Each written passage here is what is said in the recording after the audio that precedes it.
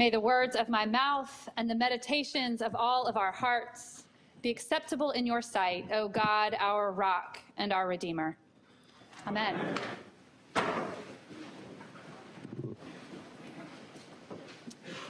Today marks the last Sunday of the church calendar.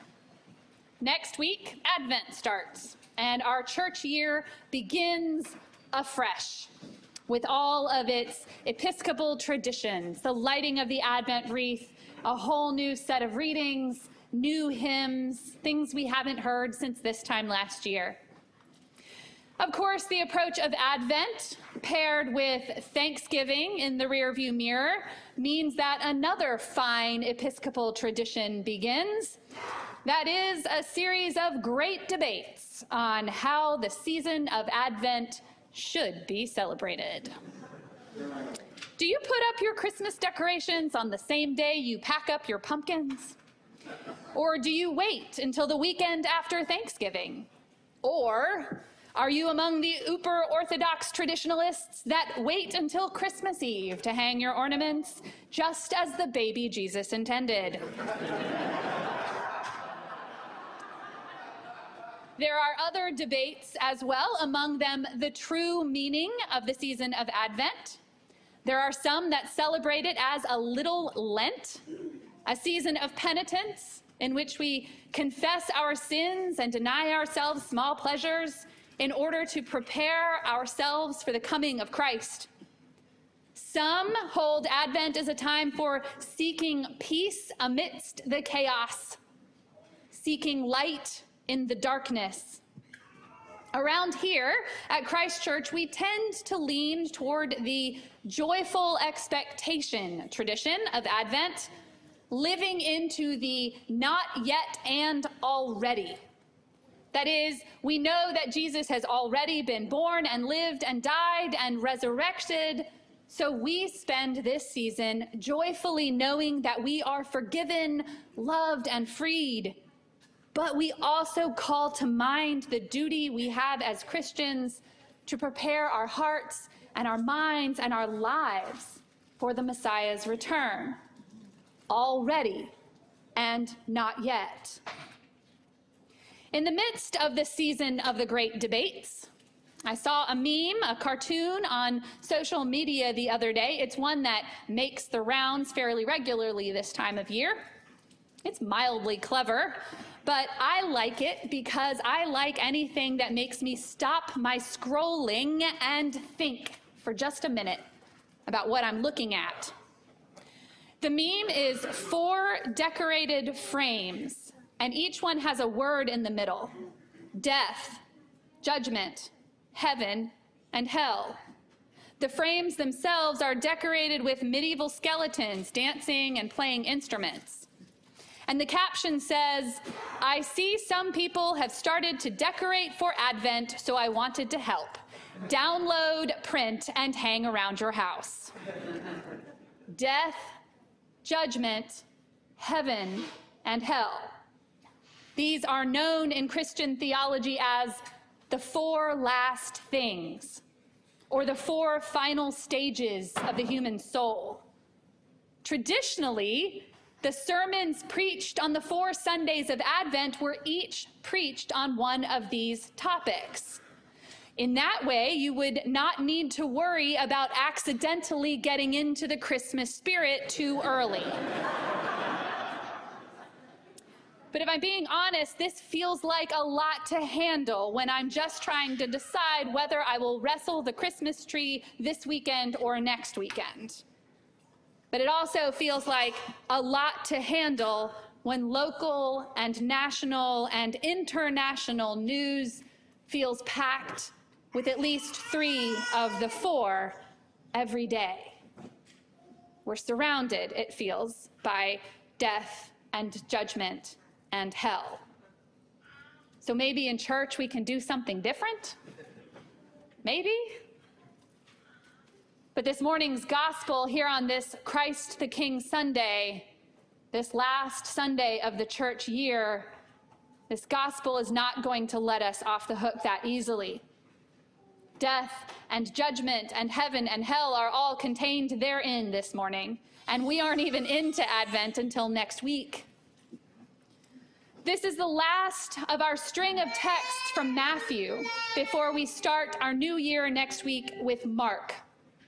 These last few weeks have presented us with difficult parables that stretch our theological imagination about the kingdom of God. Throughout his gospel, Matthew seems almost desperate to portray the kingdom of God for us. He uses the kingdom of heaven as his central theme. And in fact, the phrase, the kingdom of heaven, occurs only in Matthew. The others use the kingdom of God. And Matthew uses this phrase, the kingdom of heaven, over 30 times in his gospel. We've heard it in the last few weeks with the weddings and the bridesmaids and the landowner. The kingdom of heaven is a complicated place where human social rules are sidelined in favor of God's justice and mercy, which upturn everything. We can be forgiven for making the mistake of believing that this morning's parabolic text about death and judgment and heaven and hell is about the work that we do, for inadvertently thinking that our pathway to heaven is bought and paid for with the good deeds of cups of water and prison visits done for the least of these. While good deeds are generally a good start, they're not the point of this reading. Matthew is summing up all of Jesus' kingdom parables in this section, reminding us that the kingdom of heaven is not a set of tasks, it's a way of life. The kingdom of heaven is a way of life, a whole life, an integrated, complete life. Throughout Matthew's gospel, the voice of Jesus tells us that once we have allowed ourselves to see the face of God in the stranger, whether that stranger is a prisoner or a visitor to our food pantry or a politician, we cannot unsee it. We are changed, and the kingdom is at hand. Once we understand that judgment is not ours to mete out, our hearts can begin to accept that every single person is created by God in the image of God, every single one.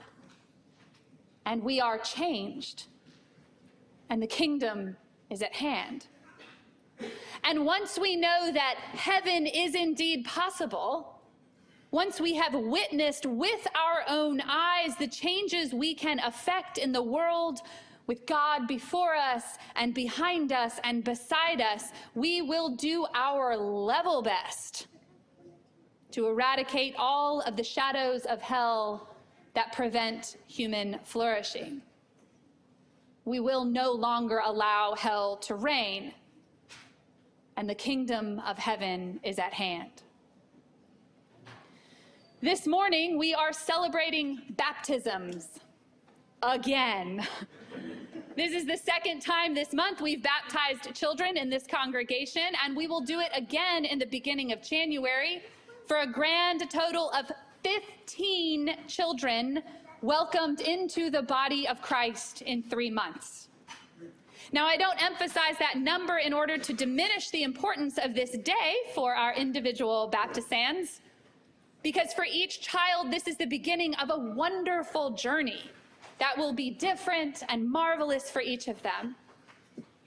But I want you all, friends and family and congregants, to recognize that with each baptism we celebrate in this community, our job as Christians in community gets bigger.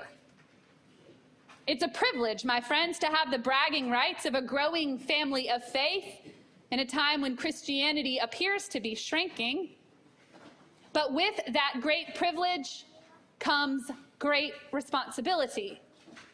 Because we have in that responsibility, we need to make room for all these new members in our traditions and in our pews and in our thought patterns and in our liturgy and in our budgets.